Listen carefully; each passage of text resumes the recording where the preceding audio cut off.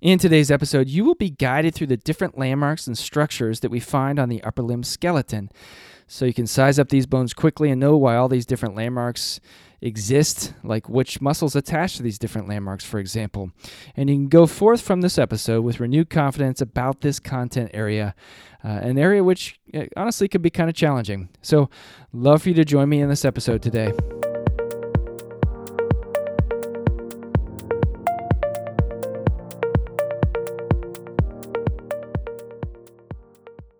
Hey there, this is Seth Jump, your professor for Anatomy on the Go. I'm here to help you learn, practice, and review anatomy on the go, wherever on the go is.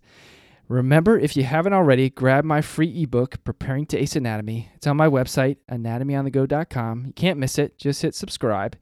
And of course, when you do that, I'll send you the ebook, and I'll also send you content around the podcast that reinforces the podcast and helps you out as much as possible. Whenever you receive anything from me, if you think of anything else you might need, feel free to reply to any email and just let me know what that resource might be for you.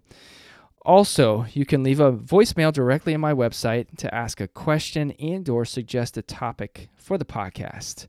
Before I head into the content for today's episode, a quick word about the featured resource.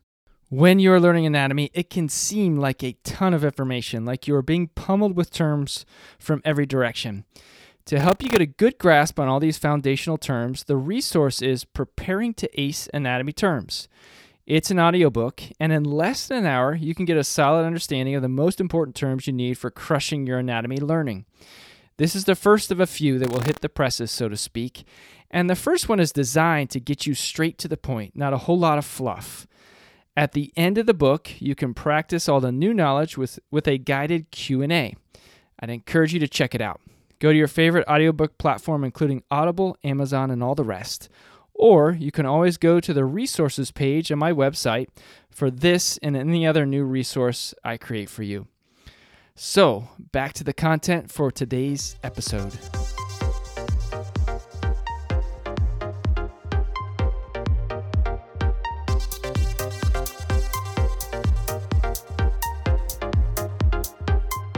Okay, so here we go. We are going into the details for the upper limb bones.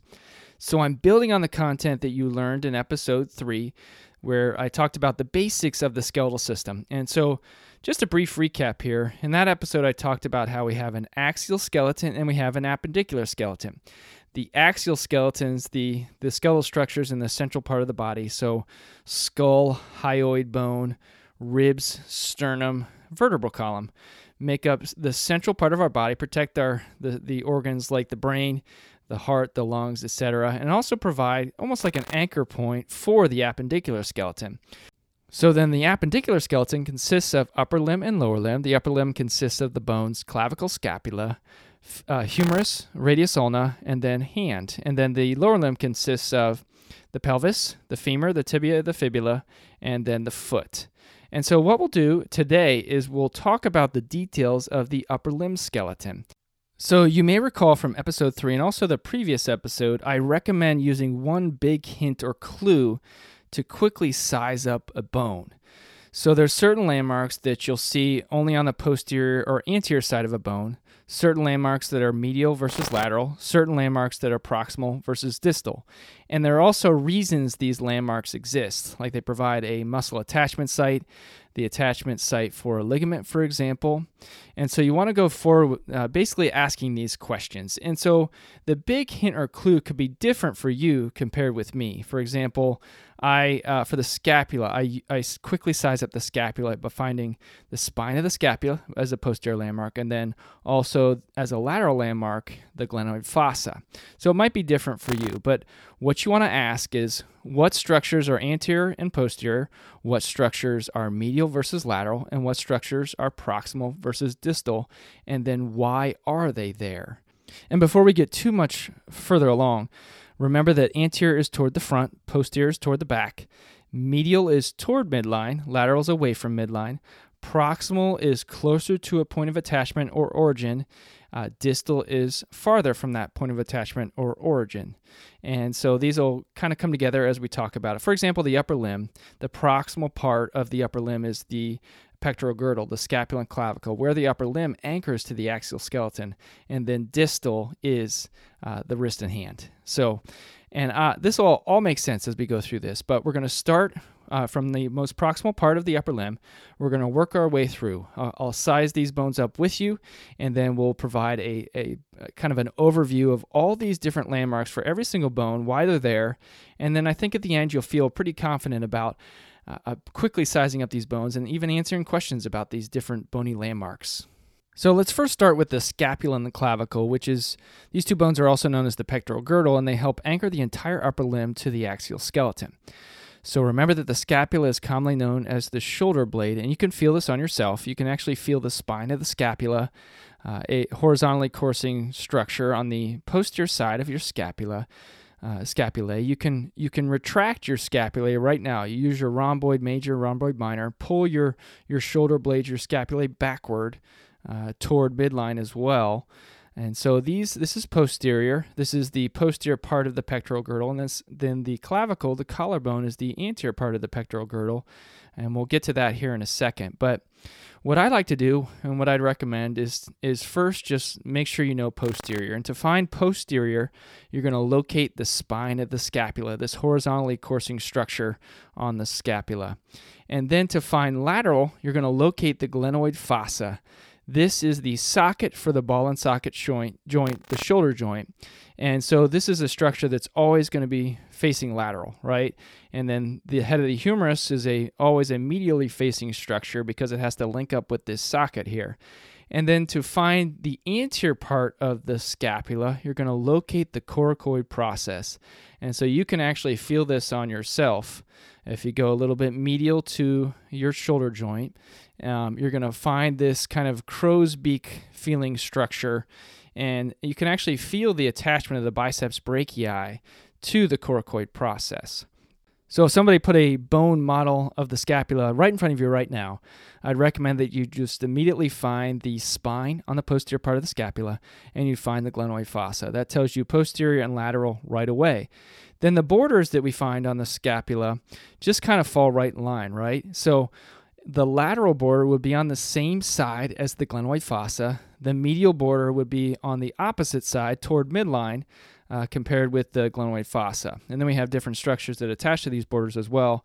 And then the superior angle and inferior angle are pretty straightforward, right? You want to make sure the superior angle's on the same, closer to the spine compared with the inferior angle, which is opposite, inferior to the spine as well. So if the coracoid process is facing you and the glenoid cavity is on the right, think about it. You have left scapula.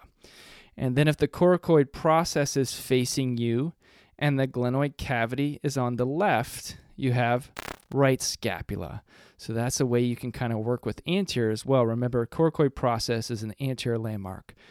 So we have all these different landmarks of the scapula, and I'm going to go through these and describe these and help you identify them on yourself. And feel free to refer to the show notes on my website, and then I'll also send you some additional things if you're a subscriber to help you out as well. But we have the acromion, which is lateral to the kind of the lateral extension of the spine of the scapula. And this is going to provide an attachment for the coracoacromial ligament. So that ligament's nice because it's just telling you it's attaching to the coracoid process and the acromion of the scapula.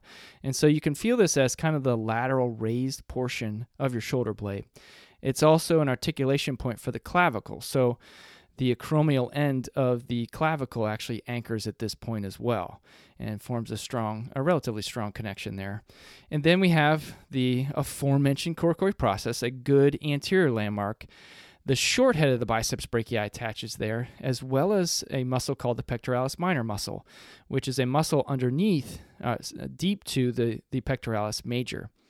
Glenoid fossa, that's that perfect lateral landmark. And so this is actually where the head of the humerus anchors or blends to form the joint, the shoulder joint. This is the glenoid fossa is the socket, and then the ball of the ball and socket joint is the head of the humerus. So remember, glenoid fossa, always lateral. Head of the humerus, always medial. Then we have these structures called supraglenoid tubercle and infraglenoid tubercle. So you're taking a look at the glenoid fossa. That's facing you, so you know you're looking at the lateral aspect of the scapula. Then we have a rounded, small, roughened portion that's immediately superior to and immediately inferior to the glenoid fossa. The supraglenoid tubercle is immediately superior to the glenoid fossa. This provides an attachment for the long head of the biceps brachii. So the other head, remember, biceps brachii has two distinct heads. We already talked about how the short head attaches to the coracoid process. Now the long head of the biceps brachii attaches to the supraglenoid tubercle. We also have an infraglenoid tubercle, which is immediately inferior to the glenoid fossa, and that's going to provide an attachment for the long head of the triceps brachii. Triceps brachii actually has three distinct heads. One of them attaches here. All right, let's go back to the posterior side now. And so we find the spine itself. The spine itself, the spine of the scapula, is going to provide an attachment site for the trapezius muscle. This is the muscle that helps you elevate your scapulae, in addition to other things as well. Then we have some structures that are just simply named for their relationship to the spine. So we have a supraspinous fossa located superior to the spine. And so there we actually have a muscle that's simply just named for its attachment to the supraspinous fossa, and that's the supraspinatus muscle. This is one of the rotator cuff muscles, along with a few muscles I'm going to mention here as well. Then immediately inferior to the spine, so just named for that relationship, we have the infraspinous fossa. The infraspinatus muscle attaches there, another rotator cuff muscle. Now we could go to the other side and we can find another fossa. Fossa is a kind of a smooth area of a bone. On the other side, the anterior side, now we have the subscapular fossa. Another muscle simply just named for its attachment there is called the subscapularis muscle. So 3 of the 4 rotator cuff muscles attached there on these fossas. And so we have, so far mentioned, the supraspinatus, infraspinatus, and subscapularis. We have one other rotator cuff muscle called the teres minor, which I'll mention here in a second. So we could talk about some borders as well. The superior border of the scapula provides an attachment site for a muscle called the omohyoid muscle. So this muscle is simply just named for its attachment to the shoulder and the hyoid bone. Omo is a shoulder root. Superior angle provides an attachment for a muscle called the levator scapulae, and this muscle just tells you it's responsible for elevating the scapulae. Now we have the lateral and the medial borders. These are simply just, they fall right in line, right? The lateral border, you want to just make sure that you're looking at the same side as the glenoid fossa. The lateral border serves as the attachment site for both teres major and teres minor. So teres minor is the last rotator cuff muscle. And so remember, you could use the mnemonic device SITS to remember these rotator cuff muscles. And so SITS is supraspinatus, infraspinatus, teres minor, and subscapularis. So then if we go to the other side, the medial border, so make sure you're not on the same side as the glenoid fossa now. This is where the rhomboid major and rhomboid minor muscles attach. And so these are responsible for retraction of the scapula, pulling the scapulae toward midline as well. So think of a rowing motion. Go to the gym later, hop on a rowing machine. You're using, among other muscles, the rhomboid muscles. So now let's take a look at a few more structures here, and then we'll move on to the clavicle. So the inferior angle of the scapula. This is an attachment site for the latissimus dorsi muscle, which is a massive back muscle. It's going to be inferior to the trapezius muscle, which I mentioned here a few minutes ago as attaching to the spine. We have another structure here called the suprascapular notch. So you're going to look for a structure that's just a little bit medial to the coracoid process, and we have a really important nerve called the suprascapular nerve that this notch provides a passageway for the suprascapular nerve en route to its innervation of rotator cuff muscles. So there you go with the scapula. So what you can do, remember, I would just go forward with a quick assessment of posterior and find the spine, quick assessment of lateral to find the glenoid fossa, and then you can just move right from there.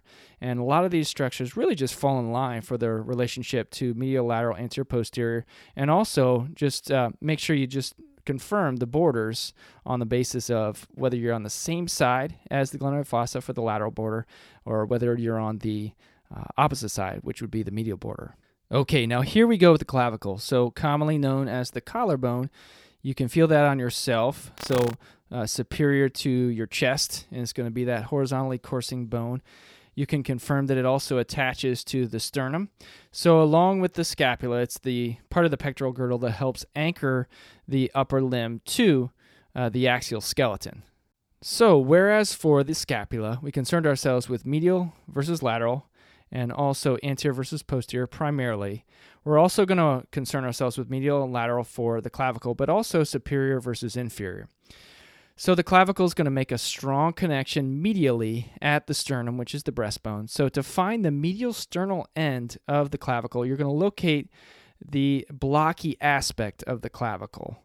And to find the lateral acromial end of the clavicle, you're going to locate the flat aspect of the clavicle and confirm that it has a subtle curve that bends toward anterior.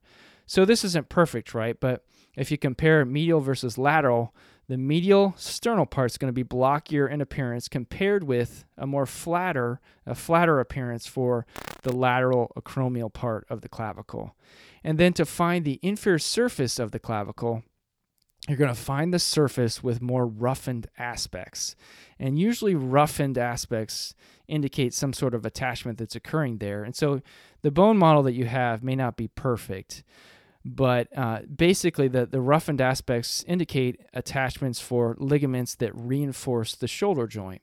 So let's talk about these landmarks, why they're there, where they're located, what's their purpose on the clavicle here. So the roughened portion on the sternal end, you're going to find an attachment site for the costoclavicular ligament. So costo refers to the rib. So this is going to be a ligament which reinforces the attachment or this area between the clavicle and the ribs. Inferior clavicle, you're going to find an attachment for various ligaments. And so I will talk about this in a little bit more detail in an upcoming podcast, but these ligaments are called coracoacromial, acromioclavicular, and coracoclavicular ligaments. So let's take a look at the names of these ligaments. We have the coracoacromial, so named because the ligament attaches between the coracoid process and the acromion of the scapula. Then we have acromioclavicular, named because it's the two attachment sites are the acromion and the clavicle. And then lastly, the coracoclavicular ligament attaches the coracoid process with the clavicle. And these ligaments collectively provide stability, basically superior to the shoulder joint, and stability overall for the pectoral girdle. So we have a strong anchoring of the upper limb to the axial skeleton through both the scapula and the clavicle, but stability overall in this area. Now, the sternal end of the clavicle, that is the medial aspect of the clavicle, is going to be the articulation point with the sternum, which is the breastbone, and that joint is called the sternoclavicular joint. The acromial end of the clavicle, that is the lateral aspect of the clavicle, is going to be the articulation point for or with the acromion of the scapula. So what else do we have here attaching to the clavicle? Medial clavicle, also the attachment site for the pectoralis major, an adductor and medial rotator of the humerus, the sternocleidomastoid, and also the sternohyoid muscles. Lateral clavicle, we're going to have an attachment site for the deltoid and also the trapezius muscles. I've mentioned trapezius as well, also attaching to the spine of the scapula. And then mid-clavicle, we have an attachment site for the subclavius muscle. This muscle is relatively small, and it's going to depress the clavicle and also elevate the rib. And it's also going to provide some protection for the structures that are deep to this muscle, including, for example, the brachial plexus. But kind of an interesting little muscle here. Now, before we head on to the humerus, just kind of a word to the wise here. So I've thrown around various terms here, like tubercle, spine, fossa, etc. And so I go back and forth about whether or not we define terms or when we define terms for these different landmarks. So there are definitely some terms we could use for the different landmarks I've described so far. For example, I've talked about a fossa. A fossa is a flattened depression in a bone. And each fossa looks kind of different. And we've already talked about the supraspinous fossa, the infraspinous fossa, the subscapularis fossa, for example. And we'll talk about some different fossa that we find on the humerus as well, and other bones too. But then we have a spine. This is a process from a bone. And then we have a tubercle. This is a small, round, roughened portion, projection from a bone. And then we have another structure called a tuberosity.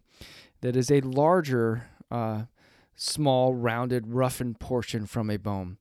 If we can go a little further and we can add, for example, a trochanter into the mix here, and you'll find that on the femur too. So we have technical terms for these different structures. Now, this may or may not help you to know these terms, and I find that it's better to just kind of talk about these terms after you sort of have a context for what we're even talking about. So, as mentioned, you've already seen the supraspinous fossa and the infraspinous fossa in relationship to the spine. So you know what a spine is and you know what a fossa is. You've also seen the supraglenoid tubercle and the infraglenoid tubercle, just superior and inferior to the glenoid fossa. And then as we head into the humerus, you're going to see some other tubercles and a tuberosity, and so on and so forth for all these different structures. So it's just important, I think, to just consider the fact that there are terms that do describe what these structures look like, but you may or may not need these terms.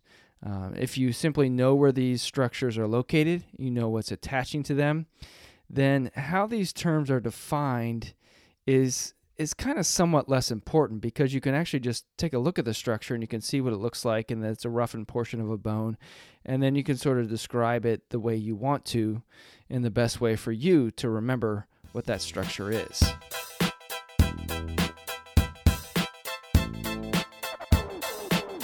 All right, so here we go. Let's head on to the humerus now. Humerus is the bone of the arm. So superficial to the humerus, we have muscles like the biceps brachii, the triceps brachii, brachialis, also coracobrachialis. So we are heading distal. So most proximal aspect of the upper limb is the pectoral girdle, which we've already talked about. That's scapula and clavicle. Now we're at the humerus. And then distal to the humerus, which we'll get to in a few minutes here, that's the forearm. That's the radius and the ulna. So humerus, bone of the arm. So to find proximal and medial, what you want to do is you want to locate the head of the humerus and note that the head is facing medially. So the shoulder joint, again, is a ball and socket joint. The socket is the glenoid fossa, and then the ball for the ball and socket joint is the head of the humerus. This is a structure that's always going to be pointed medially, so it can link up with this glenoid fossa. Now, to find anterior, you want to locate the lesser tubercle as a rough portion directly facing you. I like to think of this structure as the dead anterior structure, and like the eyeball that's looking at you. It's going to be right smack dab in the middle of the humerus, and it's an anterior structure. So as soon as you see that, you know right away you're looking at the anterior humerus. It's also a proximal structure. It's basically just lateral and distal to the head of the humerus. Now, with the bone, or while you're looking at the bone, confirm that the large olecranon fossa is on the posterior side of the humerus if the lesser tubercle is facing you. And so this is a good posterior and distal landmark, the olecranon fossa, that is. And so why is this here? This actually allows us to fully extend at our elbow. So we have this big, bulky aspect of the ulna, which we'll get to here in a few minutes, called the olecranon. If we didn't have a fossa on the posterior side of our humerus, every time we went to extend our elbow, our olecranon would have no place to go, and we wouldn't be able to fully extend our elbow. So this olecranon fossa, posterior distal aspect of the humerus, allows us to fully extend our elbow. It's kind of handy like that. Now, to find distal as well, you're going to locate the smooth surfaces of the trochlea and the capitulum, and these look like small spools. Now let's think about this a little further. If the head of the humerus is facing left and the lesser tubercle, which is that dead anterior structure, is facing you, you have left humerus. So give that some thought here. Now, if the head of the humerus is facing right and the lesser tubercle is facing you, you have right humerus. So let's kind of put this together here.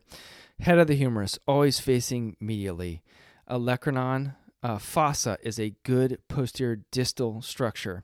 If you see the lesser tubercle, you know right away you're looking at a dead anterior structure for the humerus. Put this all together, and you can basically size up this bone pretty quickly. Now, remember that at the distal part of the humerus, this is where we're making a connection to the radius and the ulna. On the medial aspect of the humerus, this is where we make a connection to the ulna. On the lateral aspect of the humerus, distal part, we're making a connection with the radius. Okay, so we have some other landmarks besides the ones I've already mentioned here already, but we have a deltoid tuberosity. So you're looking a little bit distal to the greater and the lesser tubercles, and this is the attachment site for the deltoid muscle. So this is a muscle that basically surrounds your shoulder like a glove, allows you to pull your arm to the side, forward and backward, so abduction, and then both flexion and extension of the shoulder. Head of the humerus, remember this is the articulation point with the glenoid fossa of the scapula, and this is a structure that's always going to be facing medially. Now we have two structures known as the anatomic neck and the surgical neck of the humerus. The anatomic neck is actually located just lateral to the head of the humerus. A neck is a narrower portion of a bone, and so we have a narrowing of the humerus just lateral to the head of the humerus. And then we also have the surgical neck of the humerus. This is a narrowing portion of the bone that's actually just distal to the tubercles of the humerus. And so we actually have, these are common fracture points, and the surgical neck of the humerus is actually typically more commonly fractured compared with the anatomic neck. So then just distal and kind of lateral to the anatomic neck, we're going to find our greater tubercle, lesser tubercle, and intertubercular sulcus. So the lesser tubercle is this dead anterior structure. It's a good anterior landmark. And then lateral to that, we find a greater tubercle. And then we have this intertubercular sulcus, or IT sulcus, or IT groove, which provides a passageway for the tendon of the biceps brachii. Now, what about these tubercles? We have a lesser and a greater. The greater tubercle is going to provide an attachment site for 3 of the 4 rotator cuff muscles. And the 3 of the 4 that attach there are the supraspinatus, infraspinatus, and teres minor. The last one, the subscapularis, actually attaches at that dead anterior eyeball structure, the lesser tubercle. You may have caught this, but the IT sulcus, the intertubercular sulcus or groove, is simply just named for the fact that it's between the greater and lesser tubercles. So inter just means between, and so the biceps brachii passes in this area. This is actually an area where the biceps brachii can be inflamed pretty easily. If you do, for example, push-ups with rotation, you can actually get some biceps tendonitis here in this area. Common place for tendonitis. Just out of curiosity there, if you happen to be an exerciser and may have experienced this before, I certainly have as well. Okay, so here we go to the distal part of the humerus. Hope you've enjoyed your stay at the proximal part of the humerus. Let's go to the distal humerus now. So on yourselves, you can actually look down near your elbow, and you can see that the medial aspect, or toward midline, of your humerus protrudes more compared with the lateral aspect of the humerus, the lateral epicondyle. So medial epicondyle, distal part of the humerus, protrudes a little bit more prominent compared with the lateral, the distal part, the lateral epicondyle there. So the medial epicondyle is actually the attachment site, the common attachment site for the anterior forearm muscles. These muscles are responsible for flexion of both the wrist and the fingers. And then the lateral epicondyle is the common attachment site for the posterior forearm muscles. These muscles are responsible for extension of the wrist and digits. So again, medial protrudes more, lateral a little less. Epicondyles are both the distal aspect of the humerus. And then distally as well, that's way far away from the head of the humerus, we find the trochlea, which is the articulation point for the ulna. So this is a structure that's on the distal humerus, but on the medial side. And then we have another structure called the capitulum. This is the articulation point for the radius. And these look like spools, and the spool that's a little bit more prominent looking is the trochlea, because we have a strong primary articulation with the ulna at this point.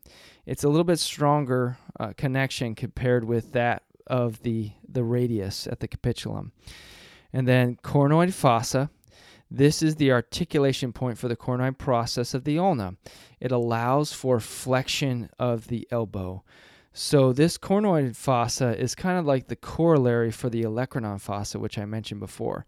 The olecranon fossa, this relatively large fossa on the posterior side of the distal humerus allows for us to fully extend, whereas the coronoid fossa, distal medial humerus, allows us to flex, bring our forearm toward the humerus.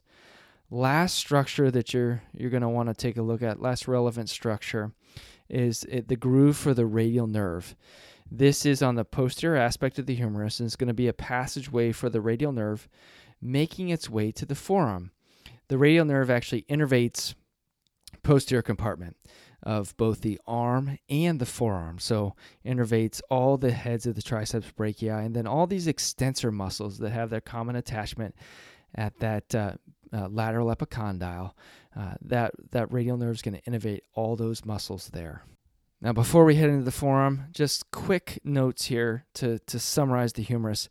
Where is the head of the humerus? Find that. You're going to find that at the proximal aspect of the humerus. That's going to be always facing medially. Find your lesser and greater tubercles. Your lesser tubercle is going to be that dead anterior structure. It's like an eyeball looking at you. And then lastly, where's that olecranon fossa? Find that. You know you're looking at the posterior distal humerus.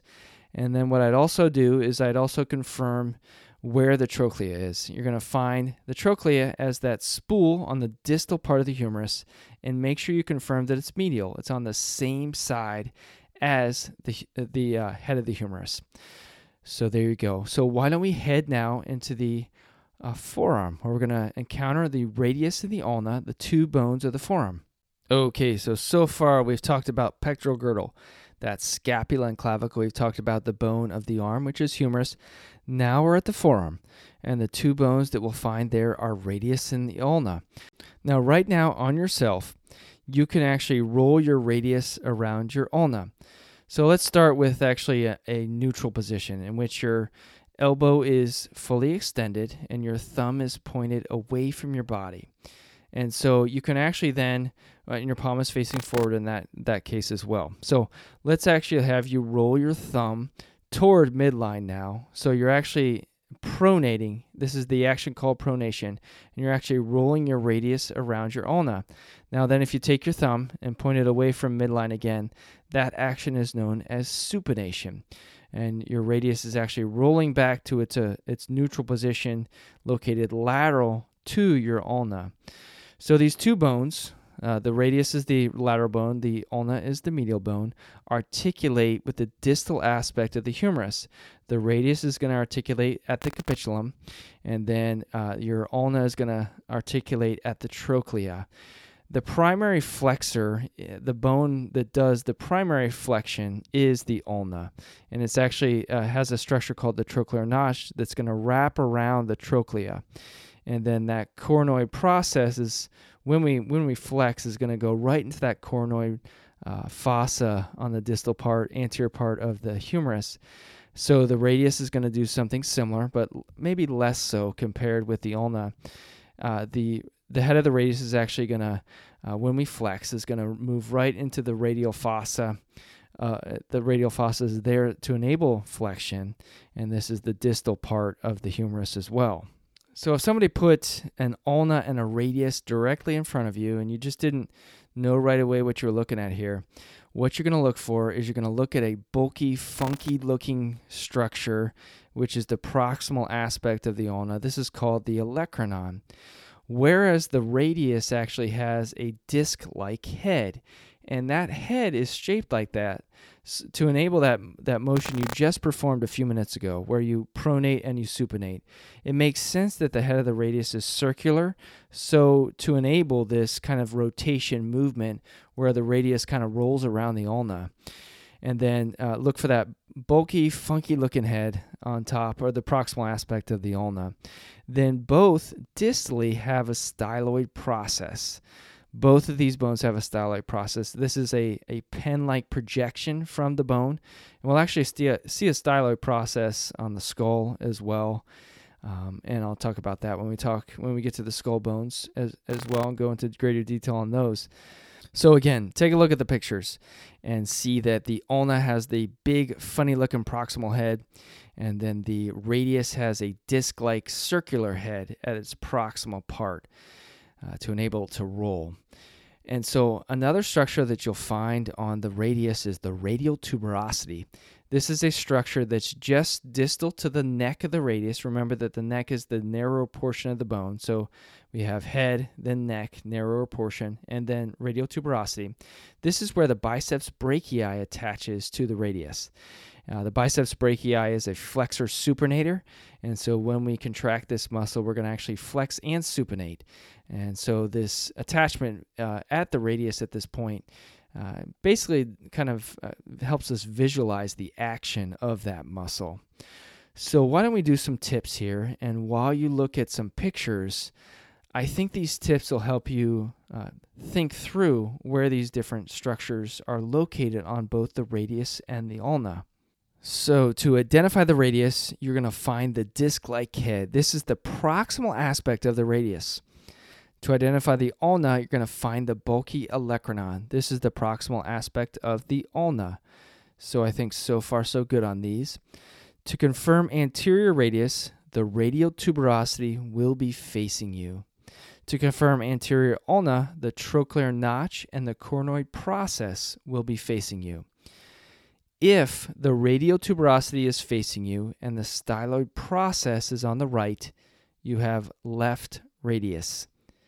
If the radial tuberosity is facing you and the styloid process is on the left, you have right radius.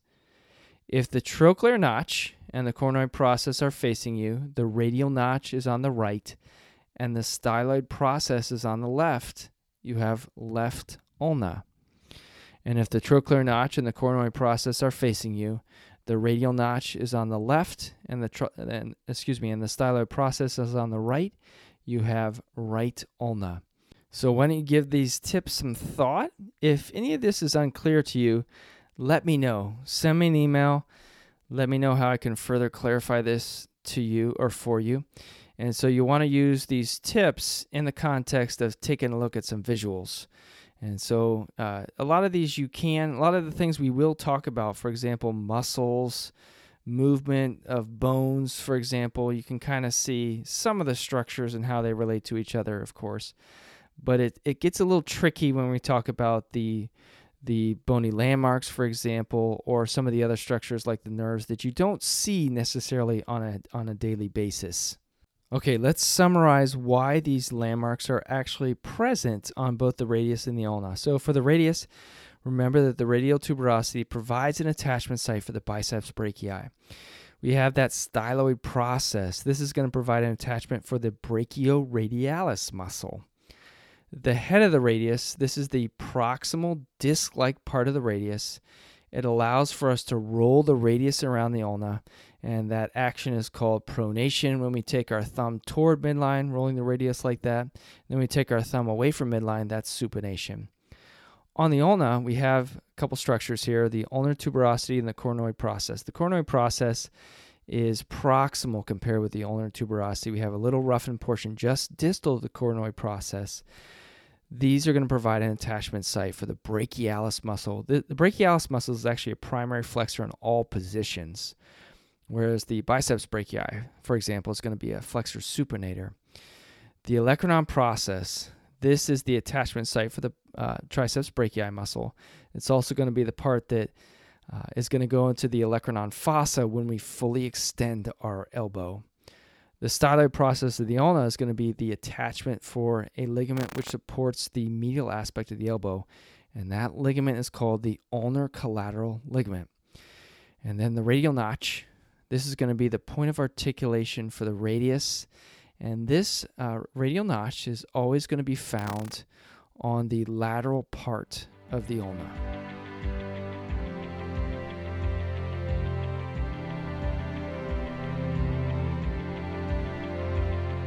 Okay, so here we are at the hand. This is the most distal aspect of the entire upper limb. So here we're talking about distal to the radius and the ulna, and we're talking about carpals. And then distal to that we have metacarpals, and then distal to that we have phalanges. And so before we even get to that, we first just need to confirm where lateral is and where medial is. So as soon as you see the thumb, you know right away you're looking at lateral. and then you're looking for the pinky for medial. And that sort of helps you out a lot because the mnemonic device I give you here in a second, this is actually from lateral to medial and proximal to distal. So we actually have 8 carpal bones, and they're listed from lateral to medial, first row to second row, or proximal row to distal row. And so if you listen to episode 3, you already know the mnemonic device. And hey, you can take this mnemonic device however you want, but the mnemonic that's been passed down for generations to come is some lovers try positions that they can't handle. So that stands for scaphoid, lunate, triquetrum pisiform, and then trapezium, trapezoid, capitate, and hamate. So those first 4 bones there, scaphoid, lunate, triquetrum, and pisiform, are in the very first row of carpal bones, so closer to the radius and the ulna. And then the second row, trapezium, trapezoid, capitate, and hamate, are closer to the metacarpals. And so you can confirm as well that the pisiform is actually, you can actually feel this on yourself on the medial side of your wrist. It sticks out a little bit. So does a protruding part of the hamate bone called the hamulus, or the hook. This also protrudes toward the palm. So if you have a hand model that you have in class, you can confirm that the pisiform and the hamate, or the hamulus, or the hook of the hamate rather, are protruding toward the palmar surface of the hand. So that's a good way to know anterior versus posterior, or palmar surface versus dorsal surface. And then, of course, your thumb versus pinky for lateral versus medial. Now then, distal to the carpal bones, we have the metacarpals.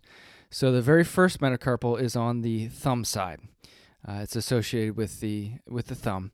And so we actually have first is the most lateral, and then the most medial is fifth. And they just go in order, usually numbered using Roman numerals. And then we go distal to those metacarpals, and we're going to find phalanges. You actually have 14 phalanges. Well, why? Oh, we have 5 digits, right? So why don't we have 15 phalanges? Now, the reason for that is because the first digit, the thumb, actually has just proximal and distal phalanges. And then digits 2 through 5 have proximal, middle, and distal phalanges. So we've used the terms proximal and then distal here, but just taking a look at your hand right now, go distal to your forearm, and you're going to find the wrist, and the wrist is the carpal bones. And then if you go distal to that, you're going to find the palm of your hand, and deep to the skin of the palm of your hand, you're going to find the metacarpals. And then go distal to that, you're going to find your fingers. Deep to the skin of your fingers, you're going to find phalanges.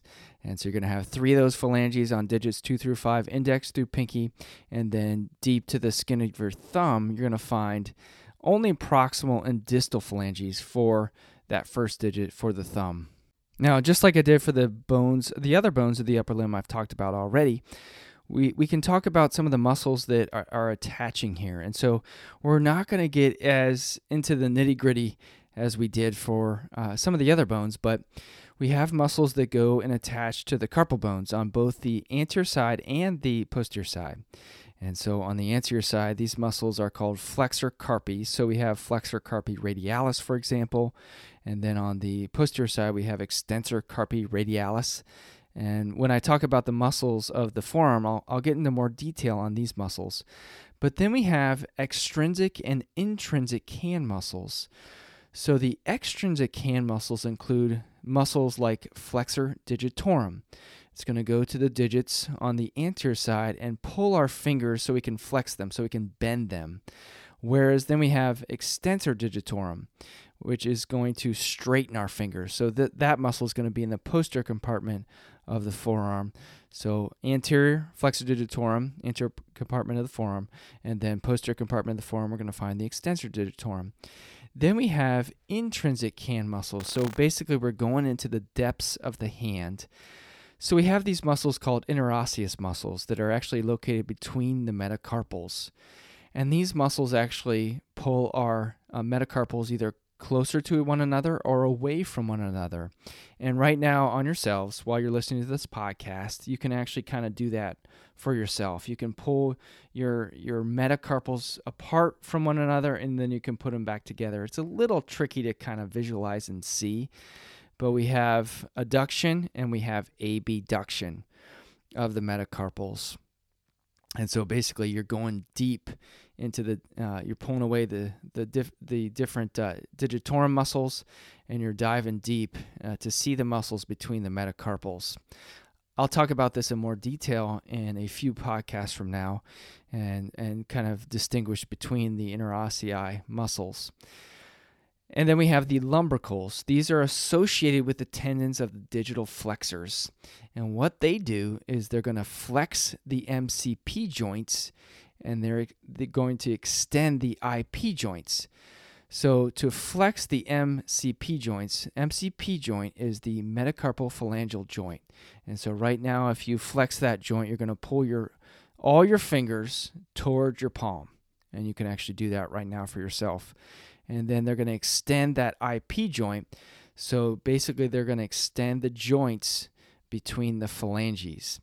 So lumbricals flex the MCP, extend the IP joint. Now then, one other component here. We could talk about going a little bit superficial to your thumb and a little bit superficial to your pinky. So on your thumb side, you have this thing called the thenar eminence, whereas on the pinky side, you have the hypothenar eminence. Both of these include muscles that allow us to pull the pinky toward the thumb. One example of a muscle that we find here is called the opponens. And that opponens muscle allows us to pull our thumb and our pinky toward one another. And this is an advantage because it allows us to grip things. So we have these tiny muscles inside of these eminences that allow us to have fine motor control. So again, we have thenar eminence on the thumb side, and then hypothenar eminence on the pinky side. And so when I talk about the muscles of the forearm, I'll get into more detail about these muscles that are contained within the thenar and the hypothenar eminence.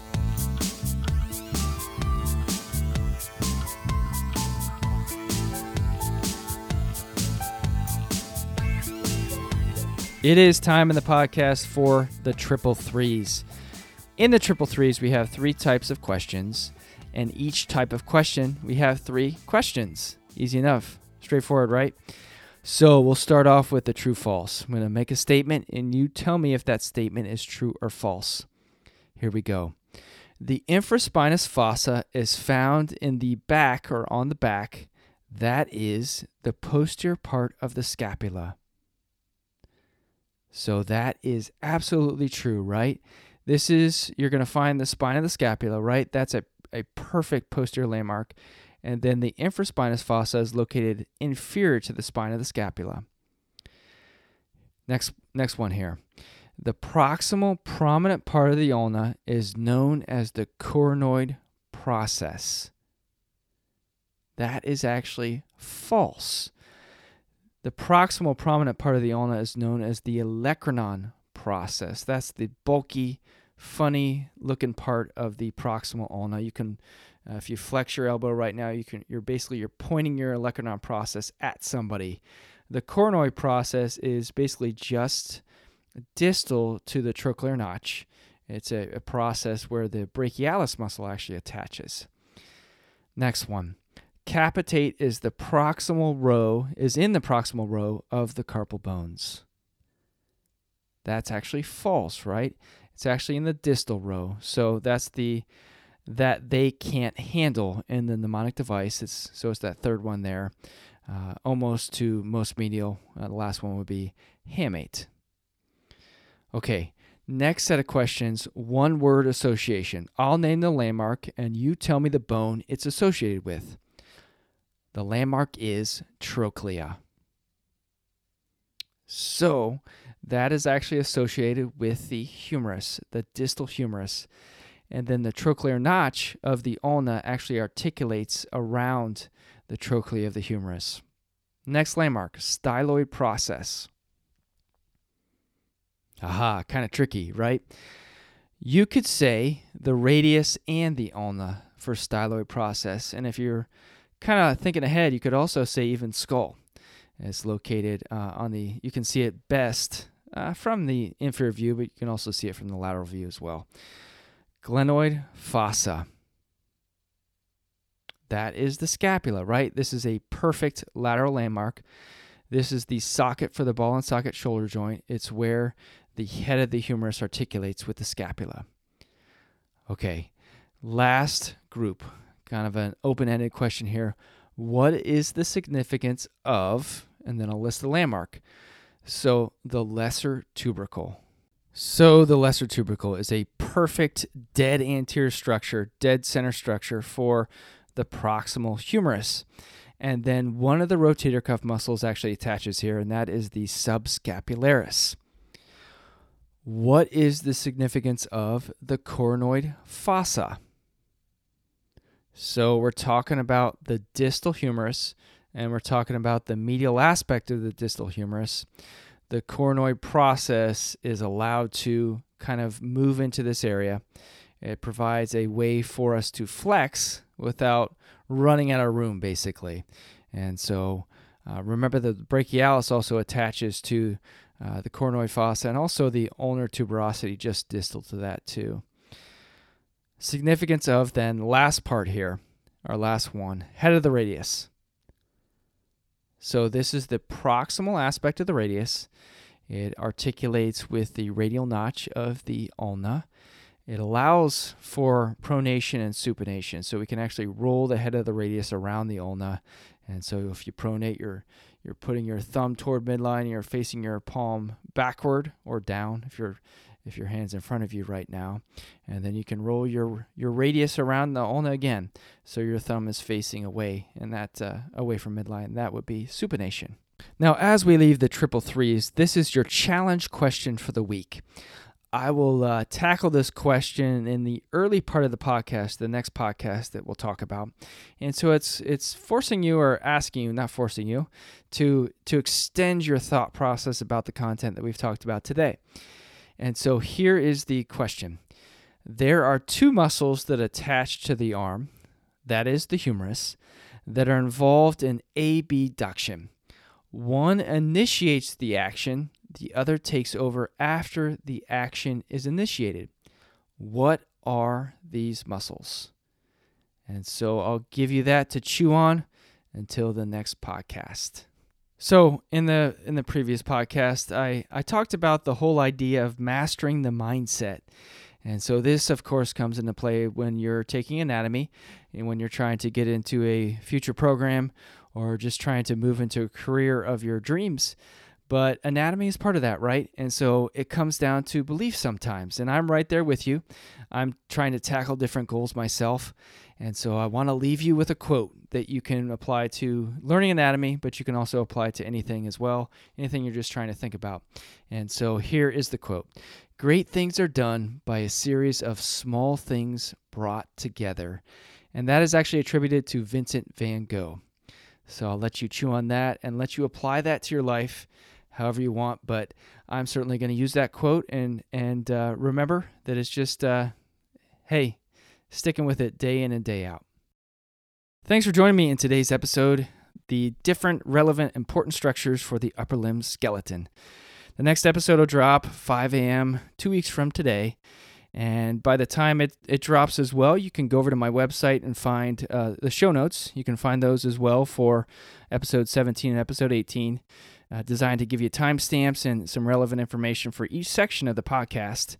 While you're on my website, definitely don't forget to grab my free ebook, Preparing to Ace Anatomy, and I'll send that to you. It's free. And then I'll continue to send you things that supplement the podcast and help your learning as much as possible. Anytime you receive anything from me, you can hit me back and just say what else you might need. Also, the featured resource for today's episode was Preparing to Ace Anatomy Terms. It's an audiobook, less than an hour, designed to help you get started with these terms. Be a great resource if you're just starting out learning anatomy and kind of overwhelmed with all these crazy terms that it can feel like a lot. There's hundreds of terms, right?